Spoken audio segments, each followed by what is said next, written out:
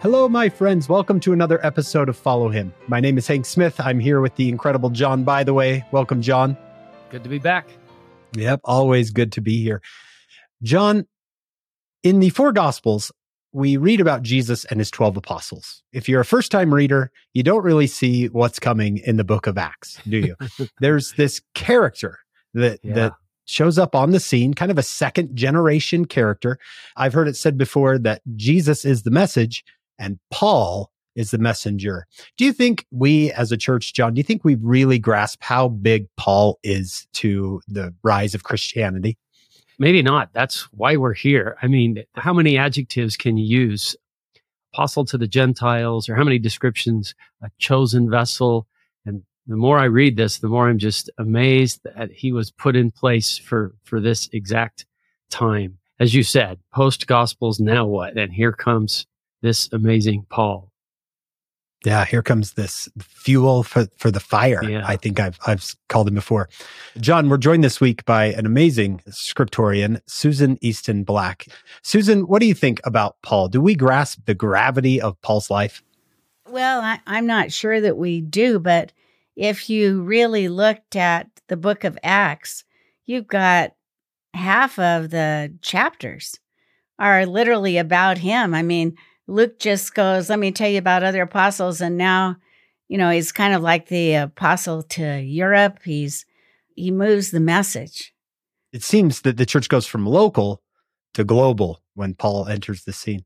Hey, John, why don't you introduce Susan to our listeners? She's been here before. Yes, she has. And my wife had a class from Dr. Black many moons ago at BYU. And for so long, I'd always thought of Susan as just walking encyclopedia of knowledge about Joseph Smith, but she has written about so many things. And like you said, scriptorian, great gospel scholar. I think one of the latest. This is Elder Ballard's biography. And because our listeners know her a little bit, there's a nice short little paragraph in the back about Susan Easton Black. She is an emeritus professor of Brigham Young University, where she taught for more than 30 years. She's a past Eliza R. Snow Fellow, Associate Dean of General Education and Honors, Director of Church History in the Religious Studies Center. She's written, edited, and compiled more than 130 books and 300 articles. And I'm just so excited that you're here again with us. So welcome. We're really excited to learn from you today. Hey, thank you. It's a delight for me to be back, actually. We love having you here, Susan.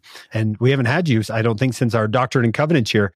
I would encourage everyone to go back. If you want to hear more from Susan's Doctrine and Covenants episodes, they were just out of this world. Fantastic.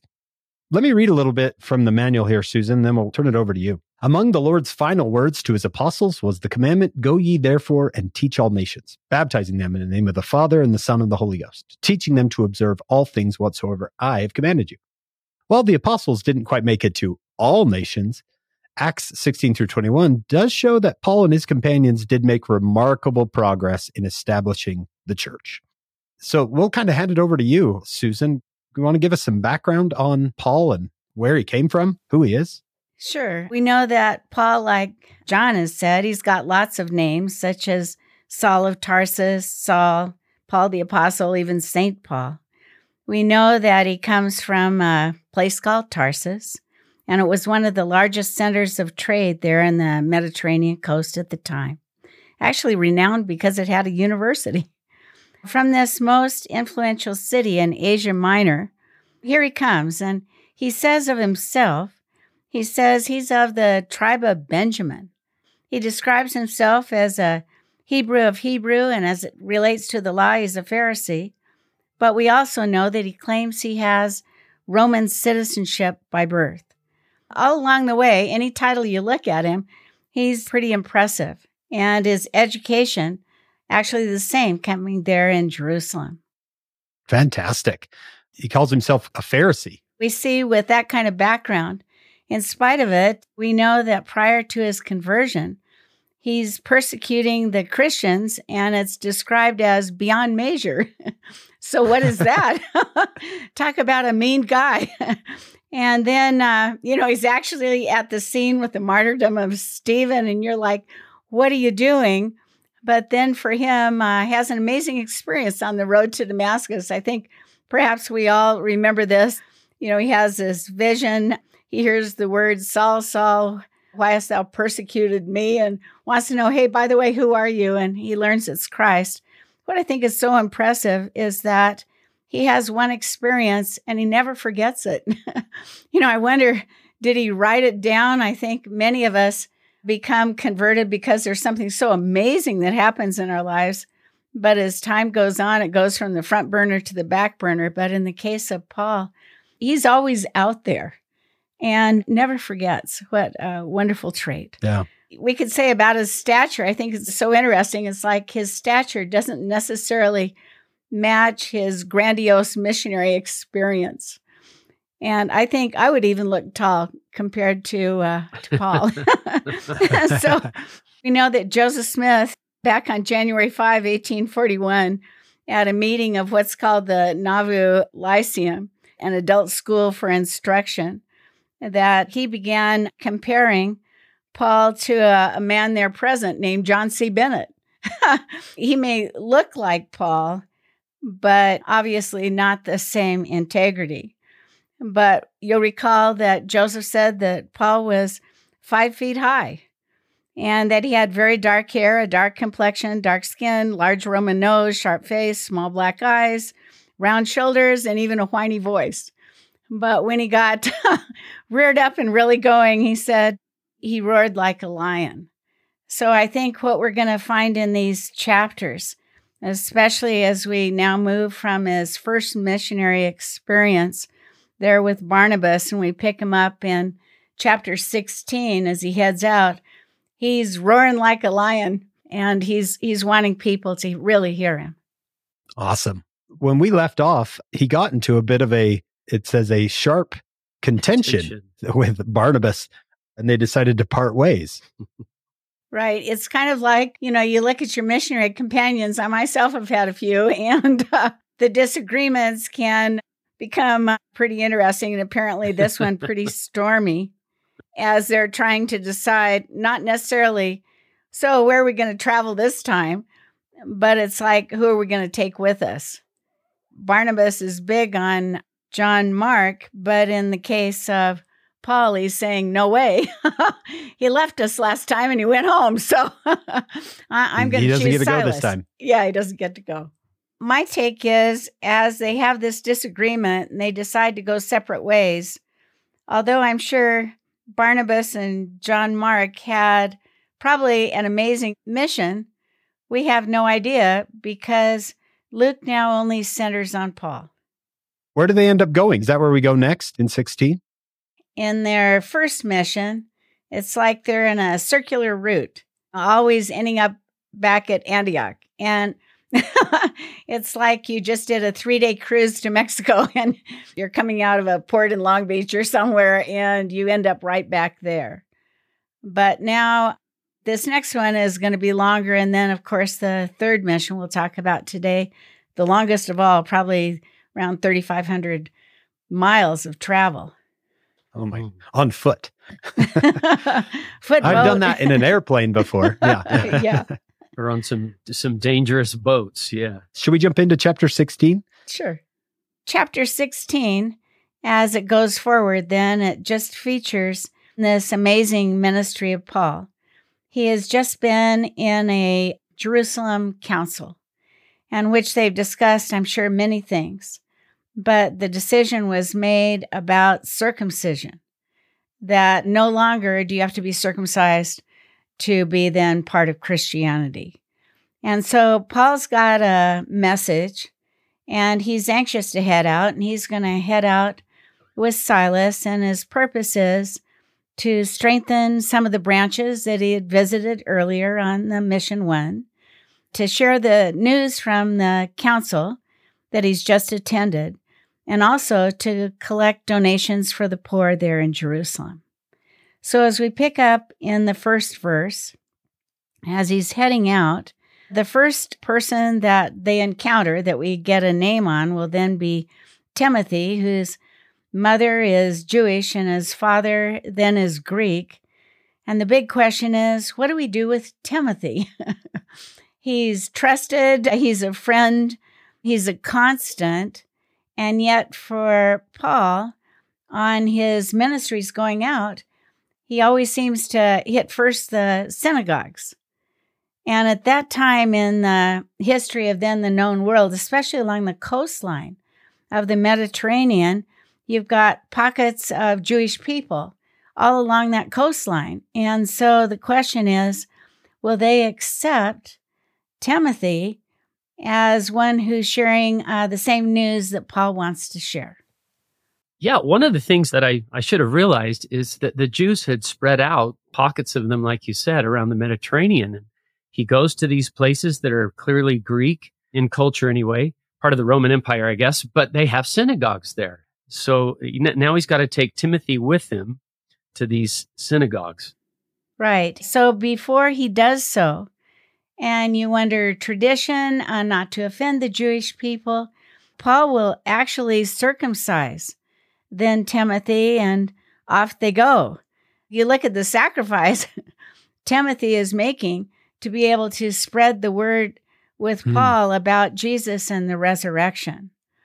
But as they go forward, now you've got Paul, Silas, and Timothy, and they'd made plans to go to Asia Minor, which is Turkey today, and to preach the gospel. But at night, Paul has a vision. And he sees a man of Macedonia, like a Greek, standing and begging him to go to Macedonia to help the people there. And I guess what I like about Paul is that although he'd made plans, can you see flight plans? You got a group following you. Yeah, they're impressed with what you had to say, and we know where we're going the next day. And suddenly Paul says, nope, we're changing the whole scene.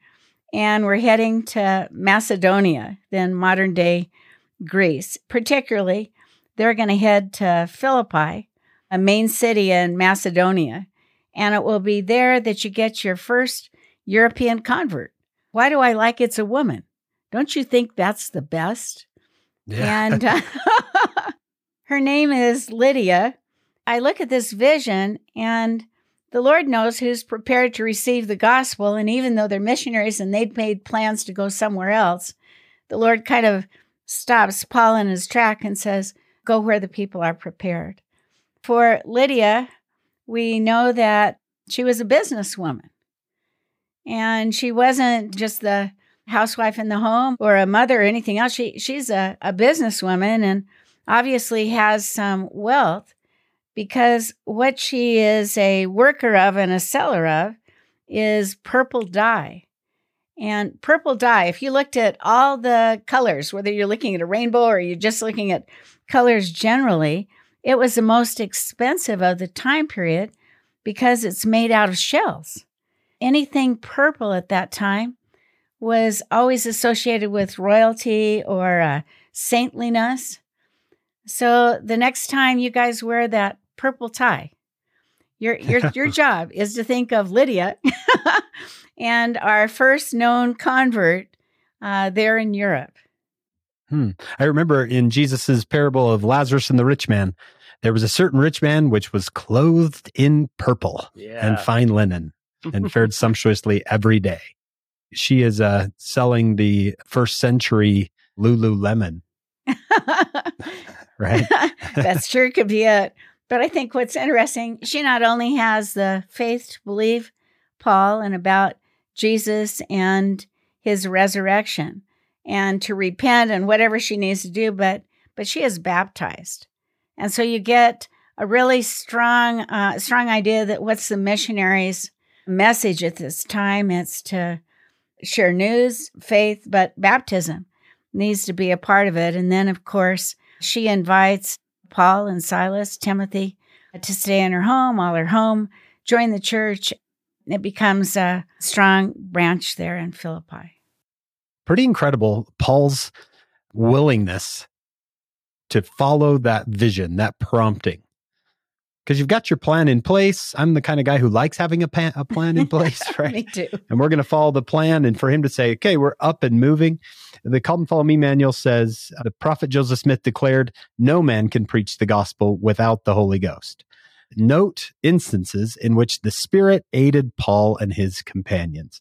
What blessings came as they followed the Spirit? And then we can ask ourselves, when have you felt the Spirit prompting you in your efforts to share the gospel? This whole chapter, Susan, reminds me of the stories President Monson used to tell about the Holy Ghost said, go to the hospital now. Go to The Holy hospital. Ghost said, Visit go the to widow. go to this woman's house right now. And he would it seemed like he'd just turn the wheel and go. He was directed by the Spirit. Good. Then we contrast Lydia with a woman called a damsel. And you always think the damsel in distress, this beauty, but here comes an opposite kind of Lydia. And she possessed a spirit in which she believed she could tell people's futures, soothsayer. All of a sudden, she starts following Paul and his companions around, and she's now crying. Can you hear this loud voice? Probably an irritant, saying, "These men are the servants of the Most High God, which show us unto the way of salvation." I mean, the message is right, but can you imagine? Here's Paul gathering a group, and you've got this woman out there screaming just like a pest, "Hey, these men are servants of the Most High God." And finally, Paul is grieved. I'd probably say he's had it. And he turns and he commands that this evil spirit, which is in her, come out. And notice he does it in the name of Jesus Christ. And the scripture tells us in chapter 16:18, and he came out to the same hour. So you'd say, "Okay, Paul, how strong are you in your priesthood? Are you a priesthood man?" I go, "Oh, well." He sees visions. He casts out spirits. But ultimately, that action, which is the right action, has what appears to be a very negative experience that will follow, is that Paul and Silas are now taken by the masters of this woman, this damsel. They were making money off of her, quote, talent. And they see that she has it no more. And they take Paul and Silas, they take them into the marketplace and take one to the ruler. So it's a real public thing. And they say that what they're doing, they're troubling our city. They're teaching customs which are not lawful for us to receive. And the multitude now rises up. The magistrates rent their clothes, meaning they rip them down 8 inches. I mean, they're just showing we're very upset with what this man has done. And they commanded that Paul and Silas be beaten. Do you think that Paul had a reason to wonder, should I have just let this woman keep ranting and raving? I didn't know it was going to lead to beating. And then, of course, it leads to their imprisonment and being put in stocks. But then comes the most amazing part. You'd say, if I had been beaten and put in stocks, what do you think I'd be doing at midnight? I think I'd still be bawling my eyes out, right? Me too, yeah. Yeah, okay. But for Paul and Silas, they're praying, they're singing praises to God, and they're singing loud enough so all the prisoners can hear. Any other prisoner can hear them. And suddenly there's this great earthquake. You'll find in verse 26, the foundations of the prison are shaken, the doors are open, all their bands are loose, and you go, we could get out of here. The keeper of the prison, he awakes from his sleep with all the commotion. He sees the prison doors open. Suddenly he draws his sword. He's about to take his own life. And he's supposing, hey, the prisoners have fled. I know what happens in a case like that. I'm going to be beaten. I'm going to go through what Paul and Silas have gone through. And then Paul cries out with a loud voice, "Do thyself no harm, for we are all here." That's just an amazing line. Yeah, what a beautiful story. So then you get this jailer, then falls down before Paul and Silas, says, "Sirs, what must I do to be saved?" He then becomes another person that they can teach the gospel to. You just wonder, what are all the different places that we can teach the gospel? Yeah. The most unlikely. They said, "Believe on Jesus Christ, thou shalt be saved in thy house." And then, of course, they need to be baptized. But the jailer will take Paul and Silas to the magistrates, and the magistrates hear all that has happened, and they say to them, go in peace. And Paul says, no way. He wants justice. So you realize you're looking at a scale of mercy and justice. But he wants justice. He says they've beaten us openly. They've condemned us, before all these people in the marketplace, and announced that basically we are Romans. And you cast us into prison, and now you want us to just leave privily. I mean, just get out of here quietly. And they go, no way. And at this point, you see Paul and Silas then returning to the house of Lydia. And don't you think the jailers and the magistrates and everybody, there's not going to be anyone that's going to want to mess with those guys. And so suddenly the church grows really big. Becomes one of the strongest branches there in Philippi during the early days of the church. What a great story. I think it is one of the great stories. Can we just talk a little bit about why they silenced this woman? Because what she was saying was true, but why would they want her to be silenced? And I think I've heard Elder McConkie talk about the answer, but it might be interesting for our listeners to know why they would want somebody who was saying the truth to be silenced. Evil can't testify. Testimony that's edifying, that's lasting, that pierces the heart, you're not going to get it from a soothsayer. Yeah. I think so too, Susan. It's the commotion that this woman is causing, this evil spirit within this woman is causing, that would just be so. That would be so, I don't know, as a teacher, that's really hard to teach when you got someone screaming at you. Yes, I like how in this chapter, it's kind of like, well, I don't know if you call it a chiasm, but it starts with Lydia and it comes back to Lydia. And then in between, you get the damsel, the soothsayer, and you get the jailing experience and the drama of it all, and then eventually back, and you get this amazingly strong branch.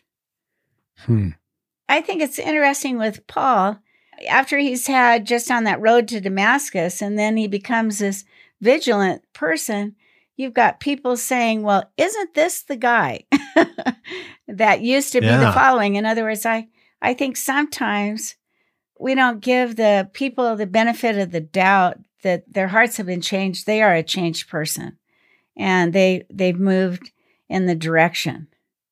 But maybe the best from church history that might come out of this is, remember when we talked about that Paul and Silas are dead set. They're heading into the southwest part of, Asia Minor. You remember the story of Wilford Woodruff? He's over there in England thinking all is good. And the Lord tells him to get over there to Herefordshire.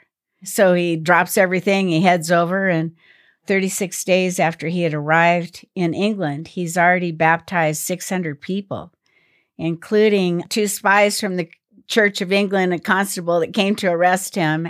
If you remember that the Lord is in charge and the Lord has prepared a people, and that the Holy Ghost, if you're in tune, in the case of Paul, it directs him by vision and then directs him to stop that woman trying to testify of him because, it's not a legitimate testimony.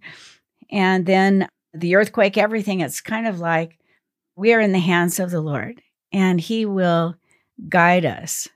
We just have to have the courage, like a Paul, to go forward and to be beaten and to sing at the end of the day. Not everybody can do that, but perhaps we should.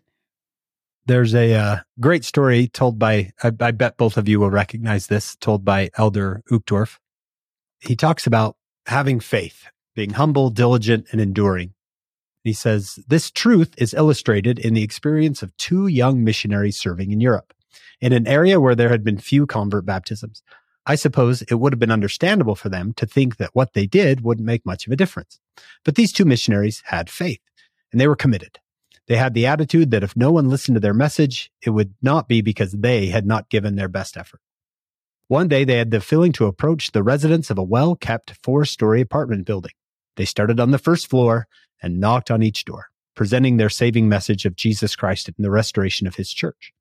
No one on the first floor would listen. How easy it would have been to say, we tried, let's stop right here, let's go to another building. But these two missionaries had faith and they were willing to work, so they knocked on every door on the second floor. Again, no one would listen. The third floor was the same, and so was the fourth. That is, until they knocked on the last door of the fourth floor. When that door opened, a young girl smiled at them and asked them to wait while she spoke with her mother. Her mother was only 36 years old, had recently lost her husband, and was in no mood to talk with Mormon missionaries. So she told her daughter to send them away. But the daughter pleaded with her. These young men were so nice, she said, and it will only take a few minutes. The mother agreed. The missionaries delivered their message and handed a book for the mother to read, the Book of Mormon. After they left, the mother decided she would read at least a few pages. She finished the entire book within a few days. Not long after, this wonderful single-parent family entered the waters of baptism. When the small family attended their local branch in Germany, a young deacon noticed the beauty of one of the daughters and thought to himself, these missionaries are doing a great job. That young deacon's name was Dieter Uchtdorf, and the charming young woman, the one who had pleaded with her mother to listen to the missionaries, has the beautiful name of Harriet. She is loved by all who meet her as she accompanies me in my travels. She has blessed the lives of many people through her love for the gospel and her sparkling personality. She truly is the sunshine of my life. He says, how grateful I am for two missionaries who did not stop on the first floor. What a great story. Mm-hmm. I just like what you said, Susan, about the Lord directing the work. And this is the impression we've had over and over is, and it's in the manual, that the book of Acts of the Apostles is more like the Acts of Jesus Christ through the apostles. And he's directing them, and he's directing them where to go, having people appear to Paul in dreams and everything. He knows where these these pioneers are in starting the gospel. It's fun to see that he's still very actively directing missionary work after he's gone. So, Susan, what happens next on this missionary journey? Well, as we move on to chapter 17, we find that it starts with Paul and his companions being in Thessalonica. And of course, as he arrives, where does he want to speak? He's heading into a synagogue of the Jewish people. So he speaks there for 3 Sabbaths. He speaks from the scriptures, but he has an amazing message to add. And the message is Jesus Christ had died, but he's been resurrected. Well, his message didn't fall on dead ears, but it fell on ears of people that wouldn't believe it, and literally set the city in an uproar. And people began to say, this is contrary to the decrees of Caesar, because Paul is saying there's another king, and it is Jesus who is resurrected. And although there are some believers, and Paul will send letters back to them, we now have in Thessalonica 1 and 2, right? But Paul and Silas need to escape from this community by night. They head on to Berea. And once again, where do they go? It's kind of like they never figure it out. They always go to the synagogue. In other words, it's the first place to let everybody know they're trying to tell the Jewish people we've got a message here. And it is dramatically different in the next town. They received their words, and they all had this readiness of mind. And the reason was they had been searching the scriptures daily. Sometimes you think, do we just read it every day, even though it's a couple of verses or a few minutes here or there? But if you want to see the dramatic difference between two places where Paul's teaching in a synagogue and then the second place, they believed. And you'd say, who believes? And it's the Jewish people they spoke to, honorable women, the Greeks, and men, not a few. But when the Jews of Thessalonica received knowledge that, hey, we know where Paul and Silas have gone, they come there to stir up the people saying, wait a minute, you're forgetting. At this point, you see Paul heading away from his companions, and he heads to Athens. Yeah. Are they just trying to get out of Dodge? I think they're trying to get out of Dodge. Yeah. And sometimes you just have to do that. Right. They head out, and when they say they're going to Athens, well, Athens is one of the wonders of the ancient world. And although at the time of Paul, it's in a state of decline, remember formerly it was considered the intellectual capital, the philosophical wisdom, architectural splendor of any of the ancient cities. As they head there, or as Paul heads there, he sends word to Silas and Timothy, hey, at all speed, come and join me. And you'd say, well, where's Paul going to speak? You guys want to take a guess? He's going to the synagogues, right? Mm-hmm. Yeah. Always does. Always hits the synagogues first, but then he speaks in the marketplace daily. And the chief men of Athens, they gather in that marketplace every day to hear the debates, to conduct business, to learn something new. So Paul's message is new. You know, anytime you've got something new to say, and especially if you're hearing it from a man who sounds like he's whining, but suddenly he's roaring like a lion, you'd probably want to listen to him. And his new message now attracts listeners. Some say, what will this babbler say? Others say, he seemeth to be setting forth something about strange gods.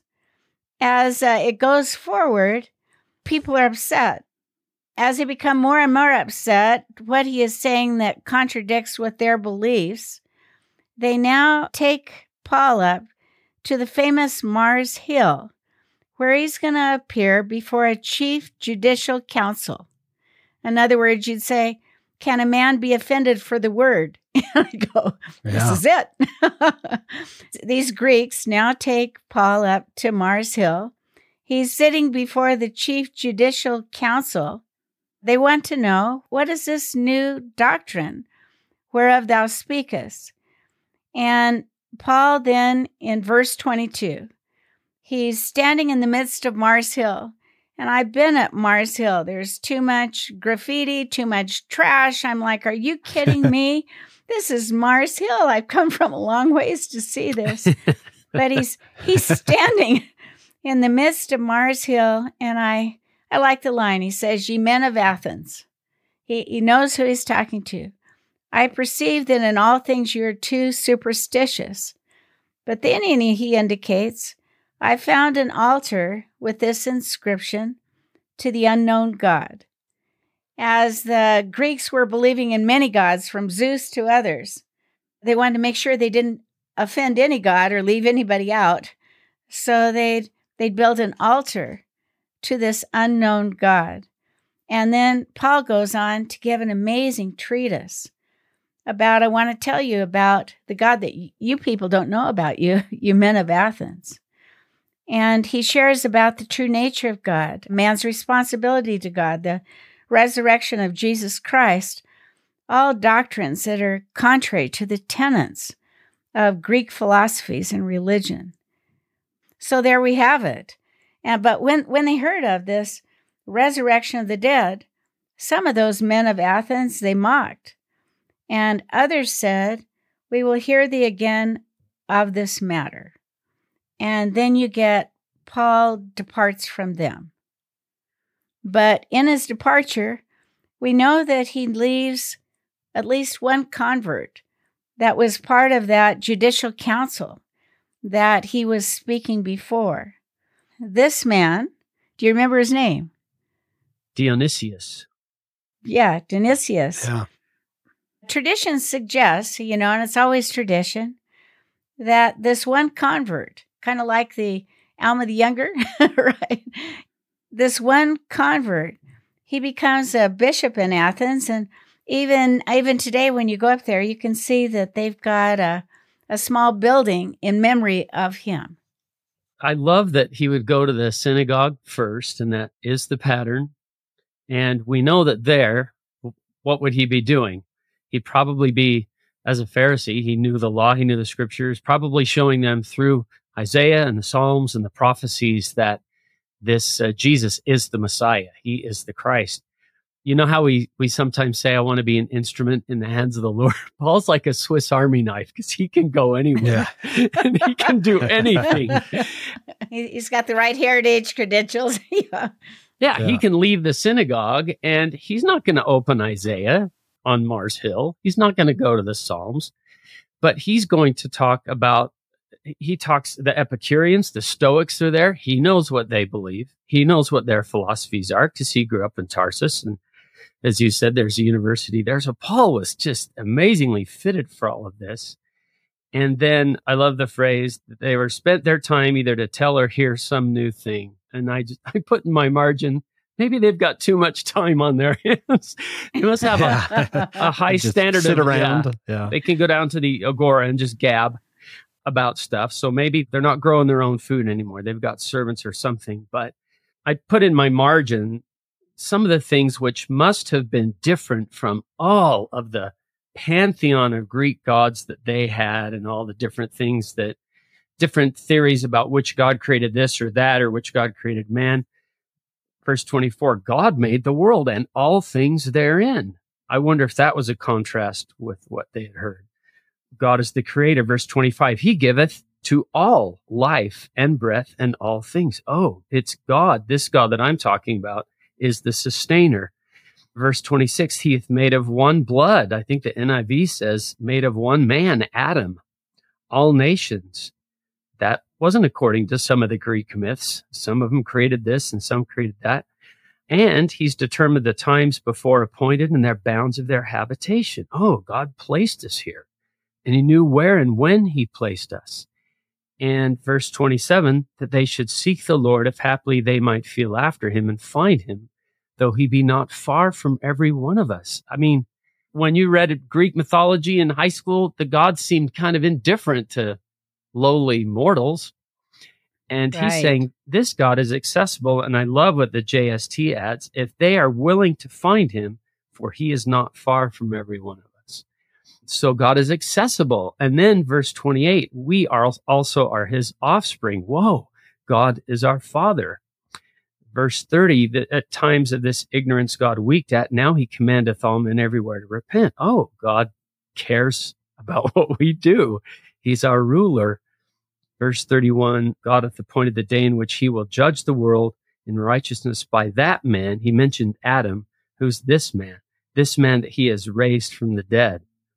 Paul doesn't even mention crucifixion here with the Greeks. Verse 32, when they had heard of the resurrection, some mocked, which is just foolishness to the Greeks. I don't know. It's just fun to look at how he would talk to a Greek audience as opposed to what he probably would have said in the synagogue. Yeah, fantastic. Let's look at a few of these phrases before we move on. I like how he starts with them. He says, you're very religious people. I mean, he kind of pays them a compliment in verse 22. The King James says, in all things, you're too superstitious. But I think that's better translated as you are very religious. Yeah, footnote 22a says Greek most religious. So too superstitious. Yeah, that sounds a little strange, but you're most religious. You're trying to be so careful, like Susan said. We better cover all our bases. Well, let's make an altar to the unknown God, since we may not have got the name right or something. Right. And he doesn't come in saying, you're wrong, right? You're wrong about everything you believe. He says, I saw an altar to the unknown God. You're worshiping him, but you just don't know who he is. So let me tell you who he is. I just like that strategy of, I don't know, is it how to win friends and influence people? Don't come in and tell people how wrong they are. Come in and maybe start with some commonalities. Paul makes an interesting comment in verse 24. He says that he is the Lord of heaven and earth, and he dwells not in temples made with hands. To a Latter-day Saint, that might sound curious.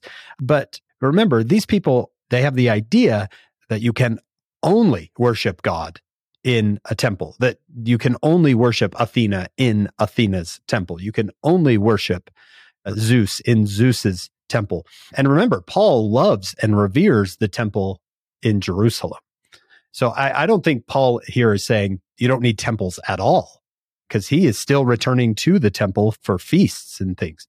I think what he's saying is this idea that you can only worship God in a temple that's dedicated to that specific God. That's not the way That's not the way it works. We don't build a temple to kind of imprison God there. Yeah, I think that's a good question to throw out there because we say this is the house of the Lord. We know he visits there. We know he visits there. We know he's been to places, but he's not confined. That's the word I like to think in my mind. He's not confined to temples made with hands. And so that helps me to, make sense of it. As Latter-day Saints, we don't build temples to find God. We build temples to enter into covenants with God. Well put. Right? And to me, that sounds different than what the Greeks were doing. Yeah. And we'll see as we go on that they're making little statues and everything and basically idols. And that's another thing. He's not confined to the form of an idol, perhaps we could say too. Yeah, that's from verse 29. We ought not to think that God is like unto a gold or silver or stone. That's not God.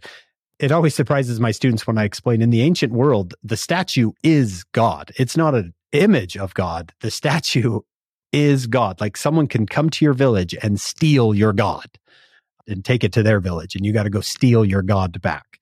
It's kind of a hard thing to comprehend, but once they do, these verses start to make more sense. One thought I've had is that Rome is ruling the known world, and Rome has made a conscious decision that people can worship basically what they might, right?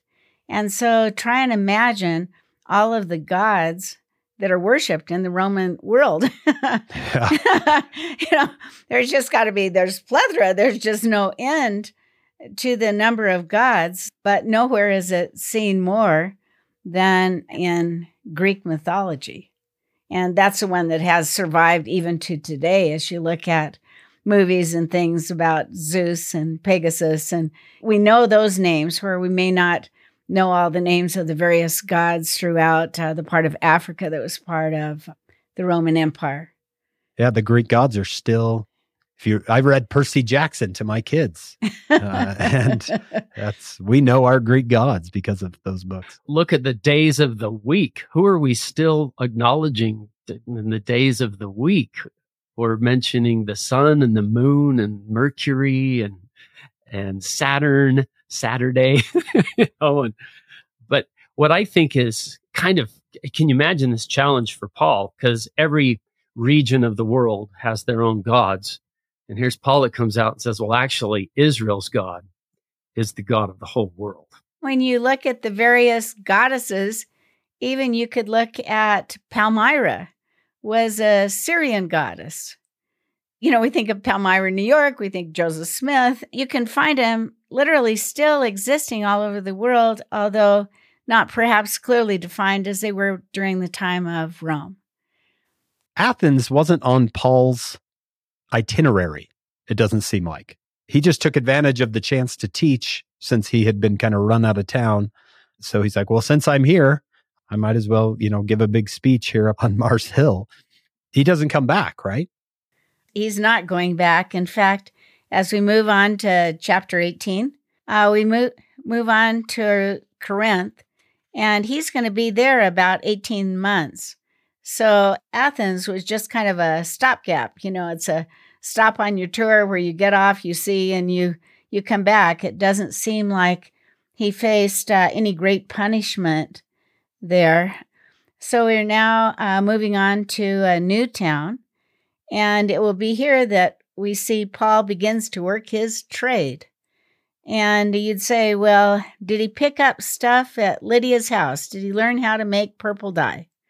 And you go, I don't think so, unless he's now going to start using it in his tents, right? Right. But he becomes a tent maker.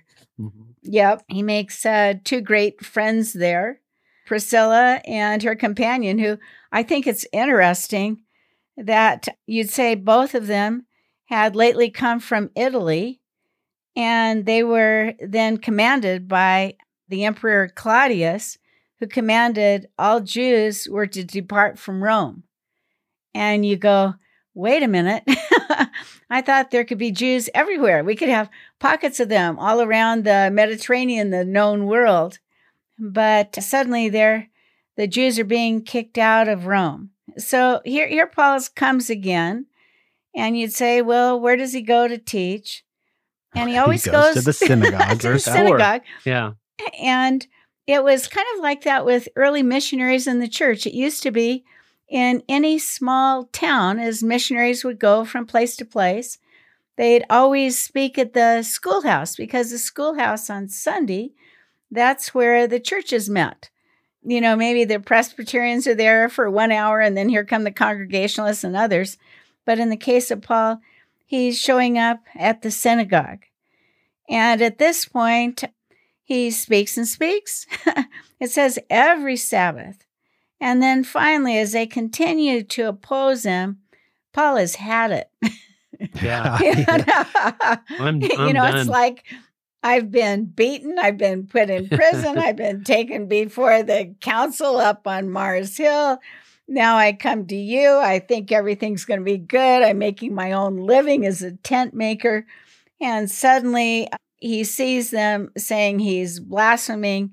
He shakes his raiment, which means your blood be on your own heads. He goes, I'm clean.